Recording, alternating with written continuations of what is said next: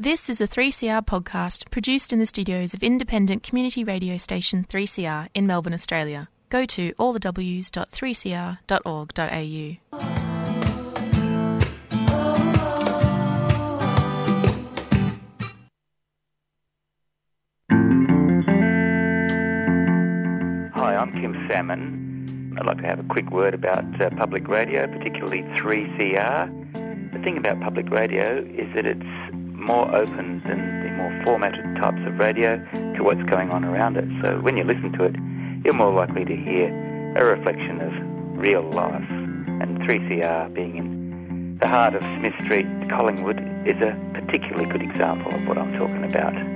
If you'd like to subscribe, the number is 9419 8377. You've been listening to the sand. You could never understand. Feel the fortune flowing. You know it is. Attention. Attention. Your gas guzzler kills. We have deflated one or more of your tyres. You'll be angry, but don't take it personally. It's not you, it's your car. We did this because driving around urban areas in your massive vehicle has huge consequences for others. Car companies try to convince us we need massive cars, but SUVs and 4x4s are a disaster for our climate. SUVs are the second largest cause of global rise in carbon dioxide emissions over the past decade, more than the entire aviation industry. The world is facing a climate emergency, according to the UN. Millions of people are already dying from climate change-related causes: drought, hurricanes, floods, forced migration, starvation. So far, the impacts on you have probably been minimal. We need to take emergency action to reduce emissions immediately.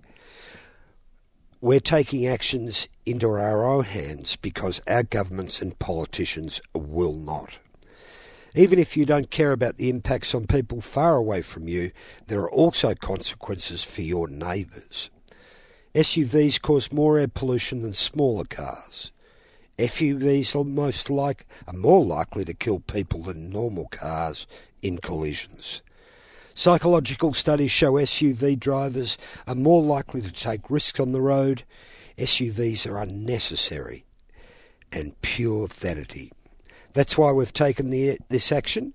You will have no difficulty getting around without your gas guzzler, with walking, cycling or public transport.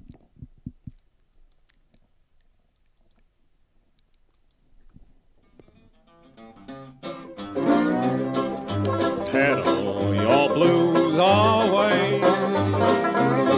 Forget all your troubles away. Hop on your bike anytime you like and pedal your blues away. Ah, yes, it's that time on a Monday morning at 3CR. Whether you're streaming it, podcasting, or listening in the kitchen on that old AWA transistor, you're listening to Radical Radio 3CR 855 on the AM dial. Many thanks to Amy Goodman and Democracy Now! We've got a bit of a show coming up, and we're going to focus on one thing, one of our, I'm going to say, culture setters and cultural reference points for those of us of a certain age. We're going to be delving into the life of Keith Dunstan with Jack Dunstan. Morning, Jack. Glad to have you on board the tandem. Good morning, Val. Nice to be here. That's good. Well, I'm just going to say I'm getting a little bit used to the microphones in here at the moment because we've changed around a little bit, but I hope everything's coming through loud and clear. That little screen at the top of the show was from the tyre extinguishers. Direct action. It'd be interesting to see this has happened a few times over the years. Jack, you're aware of this, aren't you? Yes, yeah. It could be a retaliation to the tax on the bully. What do you think? I think Oh, look, this is going to come up in the news item I'm going to do. There's a real swing and then a backlash against a lot of road usage, changes to road usage, us having a serious look at what's going on. And how, I've got to say, all over the world, the way the things are going, Matt, there's a huge swing, anti-protest swing with draconian laws put down. But it's a good way of actually just, I think, pigeonholing and isolating one thing without going into it. This is a group of cars that have gone from, 18% of new car sales to 52%. It's a huge uptake, and I think the Hilux is the most popular car sold in Australia. I know, because it's still got a dirty engine. I'm not going to get sidetracked here. Sorry about it. No, it's it is a fascinating thing, and it's I find it's interesting talking to people about it because it can be pretty divisive, this question. I think we've become, like I said, direct action, especially when it's directed personally, which this seems to be taken as, but it's not about you, it's about your car, has touched on a lot of, I'm going to say, a lot of different sort of ideas about what we can do and what we can't do. Let's swing on to something a little bit. Let's swing on to something, the here and the now, and accept that that's, you'll see plenty of those cars on the way home. A bike moment. I think, Jack, I'll lead you into this. I'll go first. And I'm sorry to say this is another anti-car bike moment, which I don't usually do. Look, a friend from my local park who's a cyclist, more a road cyclist, recounted to me a story the other day of which most cyclists in Melbourne will have had some experience. You're in the left-hand lane, double lane road at a set of lights.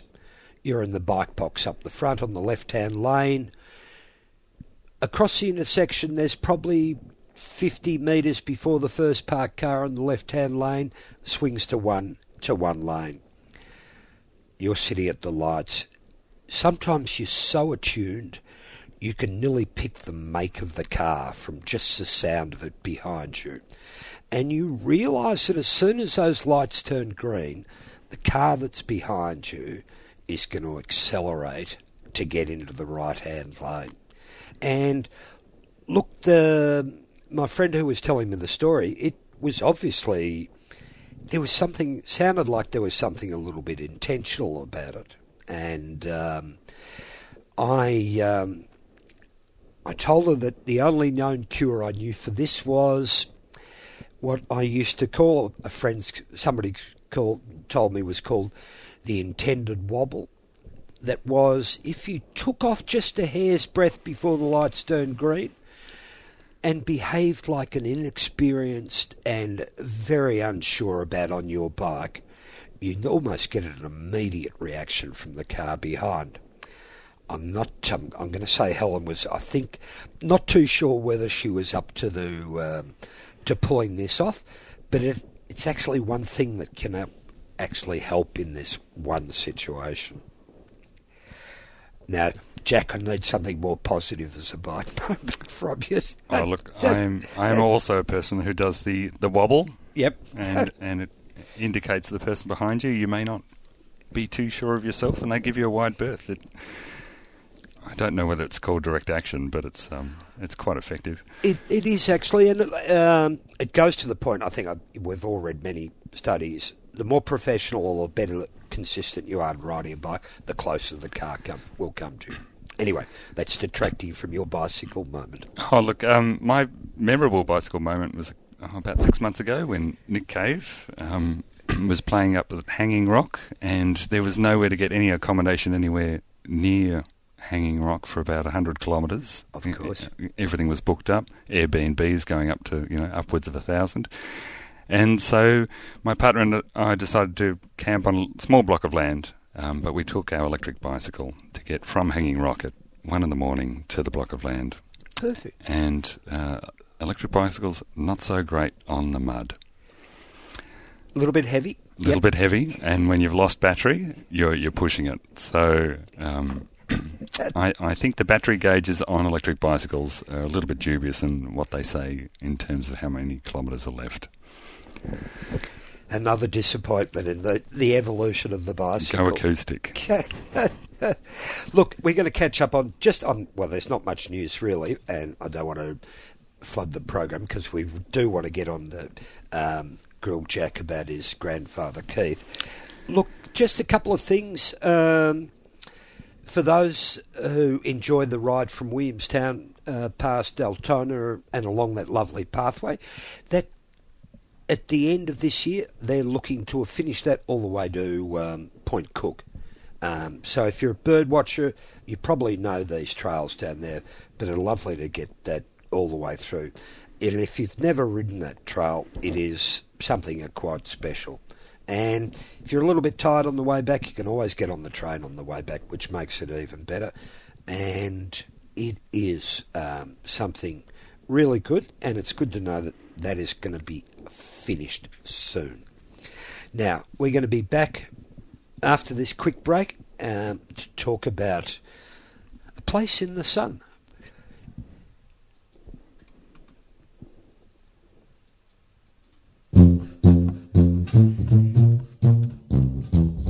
Yarrabug would like to thank our sponsor, Vacro's Second Chance Cycles, for their financial support. Second Chance Cycles is a fantastic community workshop that recycles bikes, trains people in bike mechanics, and sells bikes to the local community.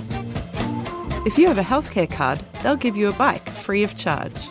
To find out more, search for Vacro online or drop into the underground car park, Harmsworth Street, Collingwood, any Tuesday or Thursday.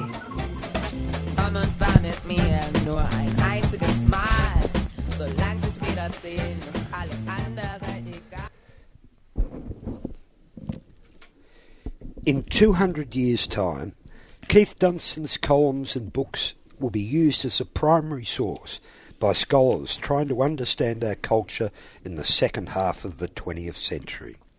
It's from Michael Smith, former editor of The Age, pre-Peters Costello, commenting on Keith Dunstan's career and his reflections and recordings of the zeitgeist of when he spent so much time commenting on it. Jack, do we have a quick précis of Keith's life before we kick into those memorable primary sources? Sure. So Keith was educated in he said, very much like Barry Humphries, a very, very comfortable middle class, possibly dull environment in the eastern suburbs. He went off and was enlisted in the Air Force in the Second World War. Unfortunately, he forgot to reset his altimeter on his plane, which meant he was sort of sent home. I think that was an honourable discharge, but it probably saved his life because where he was stationed in Labuan in Malaysia, they were looking at a land assault on Japan, which would have been pretty unpleasant. But he came back and worked as a copy boy at the Herald and Weekly Times and worked his way up to writing copy and then became a journalist. And for about 32 years, he wrote a daily column in the Sun News Pictorial, now the Herald Sun, which required 400 words, 5 days a week. So he was a prolific writer, and on top of that, he wrote about 35 books. He wrote for television, he wrote for radio, and he also wrote under a pseudonym for the Bulletin, which was a competing magazine that... what was the pseudonym again? I'm trying to remember. Batman. Batman, that's how it was. Yep. So it was a Melburnian's take on the Sydney magazine, the Bulletin. Yeah. Of course, he got found out by his employer and marched into the office, given a bit of a dressing down, but he said, please continue writing it. I enjoy reading it. There we go. Yeah. And throughout his career, because he always needed copy, he would invent skits and ideas that would help propel him and give him something to write about the following week. He started organisations such as the Anti-Football League, which in 1967 had more members than the Collingwood Football Club. An extraordinary statistic to think was excellent today. And What was that lovely symbol? The square football. square football. Yeah. Yeah, the symbol of a ball that would not bounce. bounce. Yeah. And as part of the Anti-Football League, you'd wear a little red badge on your lapel, and if you saw another person in the street wearing it, you knew you'd get an intelligent conversation. Apologies to any football lovers out there, but... No, that's all right. I've got to ask the question. I mean, if Keith was alive today, what would he say of the dominance of the anti-football, the AFL, actually, as it now stands? Oh, look, I think we've got a lot more fragmentation of sport, and you can avoid football now. It used to be the front and back page, the newspapers, and on all the television and radio stations, but now you can. There's a lot more variety, so you do get a bit of respite now. Yeah. And he wrote for the Herald Sun. How many years was it? I think it was 32 to 36, but then he went on, after he retired, he wrote for The Age, and continued to write books. He really didn't stop. He was always up at 5 a.m, tapping away at the typewriter or the computer. Early adopter of computers in the 1970s and 1980s. Yeah. I think it was pathological. He just had to write. And part of this whimsy of having something to write about meant that he would start other organisations, some for fun and some seriously, and including the National Distrust, which would call for the immediate demolition of buildings because they were so ugly. Yep. But he was also founding member of the Bicycle Institute, which then became the Bicycle Network. Yes. Bicycle Victoria, then Bicycle Network. It's had a couple of name changes. Yeah. Yep. And that was, I think that might have been the 1970s, 1980s, but it was really to encourage more people to cycle, to consider cycling as a viable mode of transport, and to provide protections for cyclists and visibility. Yeah. What year was this? Late 70s? Or I think so. Yeah. Someone will probably correct us. Look, up until that stage, we're in an interesting stage of bicycle, world at that time. It was, I think, Keith's article, and remember, I think about once a week he used to publish a lovely detailed map of a tour to go around Melbourne. I've got to say that's one of the things that I remember, going on. Once you had that map from the Herald Sun, you could go on a day trip. It was, and then Bicycle Victoria, it was the first thing set up that actually didn't look at cycling as a sport. Your grandfather was a commuter nearly half his life, wasn't he? That's right. That's right. So he lived in southeastern suburbs, and he would cycle into the Herald Weekly Times building, which is still there today, and with the big Herald Sun sign on it. Yep.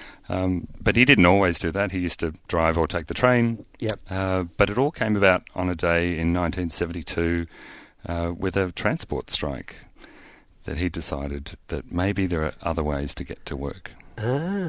So he was a lifelong cyclist, but he only really took it up in his adult years when he was working. I think it was viewed at his time, you turn 18, you get your driver's licence, you put the bike away and you never look at it again. And if you're wearing a suit and a bow tie, you certainly shouldn't be riding a bicycle. Definitely. Yeah.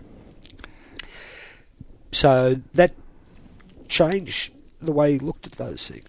That's right. Yeah. So I brought a couple of his books in. Yep. One is one of his memoirs on cycling. I think we've got a day and a couple of pages here. Yep. But this is his reflection on cycling from Chapter 7, The Born Again Biker. And this is about that moment where he decided to cycle to work. The year 1972 was great for strikes.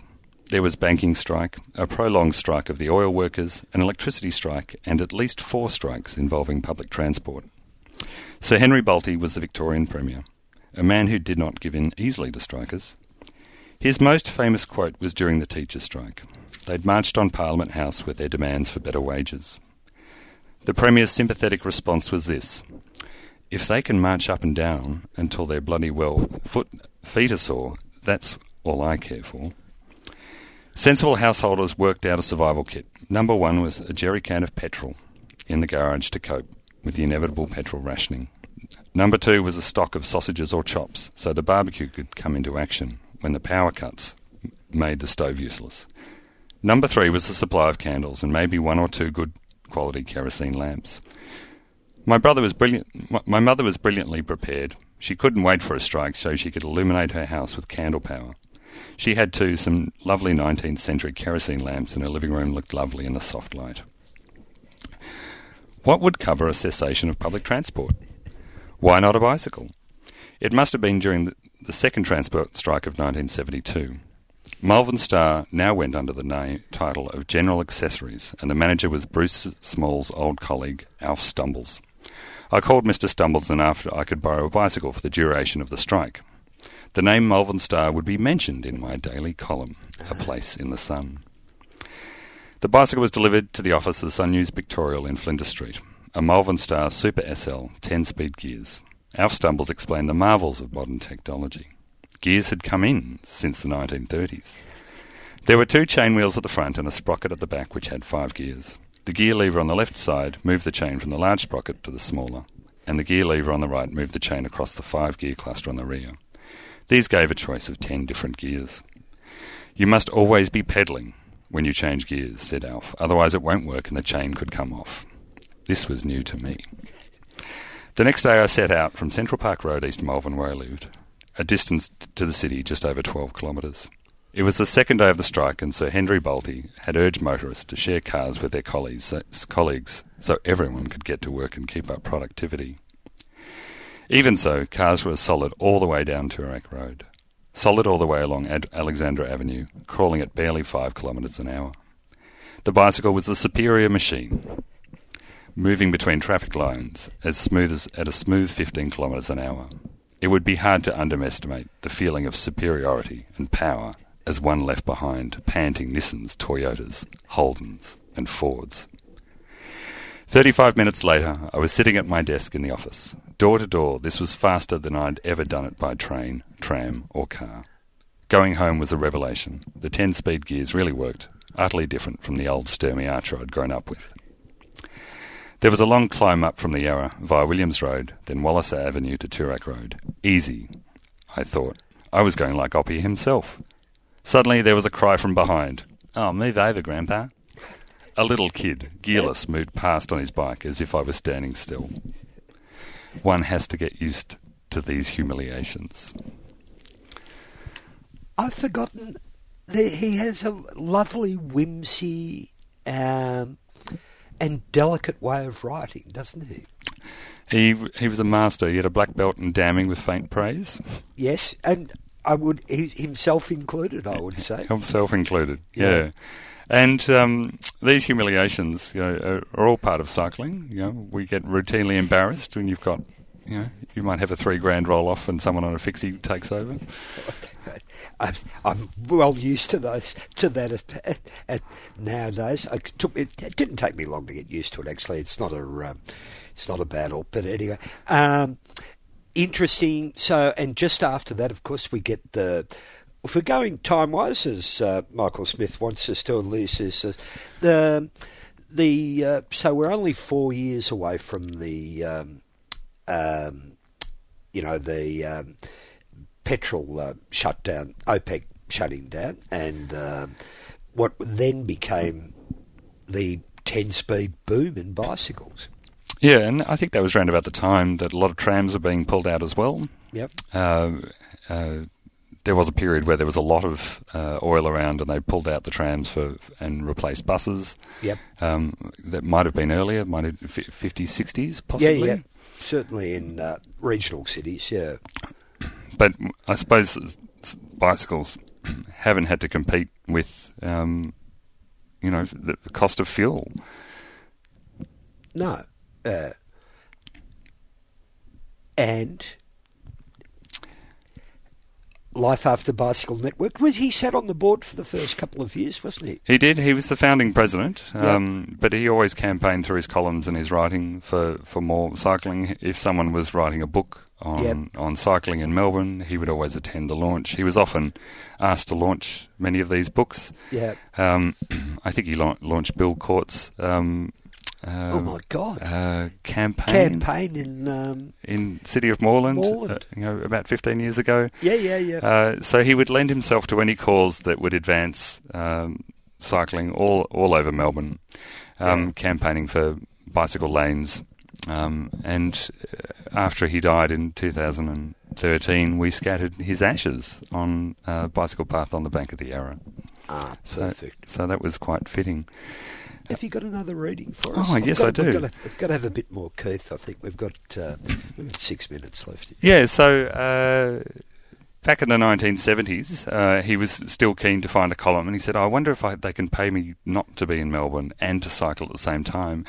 And he heard about the bicentennial bike ride, which was a ride from West Coast to East Coast in America. In 1976 to commemorate the bicentennial of the founding of the country. And this is a tour that still exists today. Thousands of people ride it. And it avoids any town with more than 50,000 people, so it really is a tour of small-town America.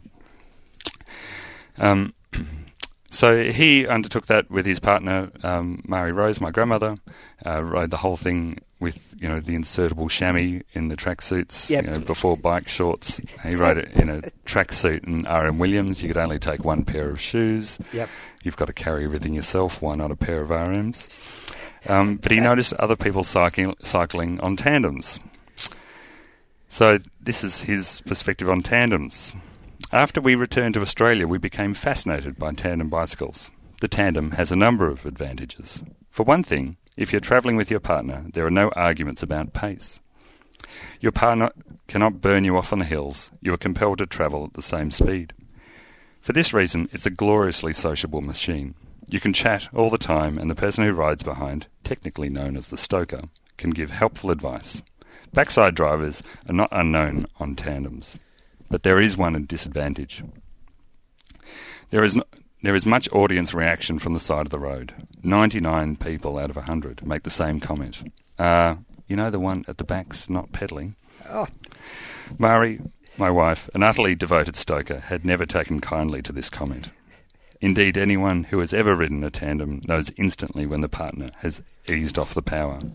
Yet tandem riding is a lovely experience, a thing apart as exhilarating as skiing or high-speed skating.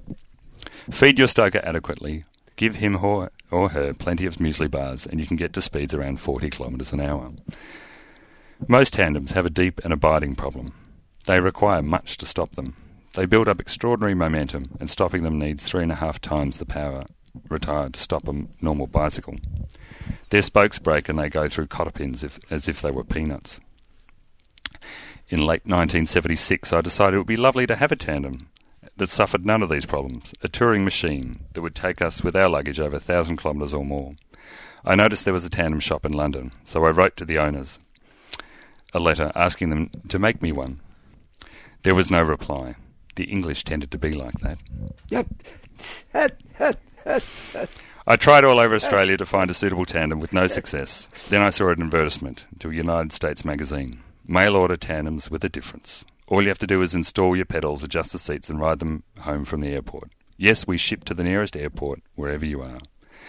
The ad did say in small print that the average price for these tandems was about $1,200. Good tandems are made to measure. You must have the right frame size for the pilot up forward and the right size for the stoker down aft. Anyway, this story runs on for a little while. It's all online, keithdunstan.org, where we're putting his words. Oh, cool. This is a story where he had a custom tandem made, measured the inseam in his lounge room, sent it off to Jack Taylor and the Jack Taylor. The Jack Taylor team. I think there were 3 brothers built those bikes. Yep. One built the frames, one painted, one assembled. Yep. And they sent it out to Australia, and the cost kept going up. It ended up having a duty on import that was round about twice the price of the bicycle, which caused a lot of, I suppose, marital disharmony as a result. But I'll leave it there. It is in the book and online. Jack, where can somebody, we've got a duck off, where can somebody find a bit more of this? You mentioned the website. I'll link to it in the podcast. Thank you. So Keith Dunstan's got a Wikipedia page. It links through to his website where we are scanning and uploading all the words from his texts, and you can read stories about his cycling, but also his memories of Melbourne, which are a lovely time capsule of the 1950s and 60s. It is, actually, and it's an era of newspaper columnists who had a bit of depth and had a bit of longevity too at that time. Look, that's all we've got time for. Next up is She Bop. You've been listening to a 3CR podcast produced in the studios of independent community radio station 3CR in Melbourne, Australia. For more information, go to allthews.3cr.org.au.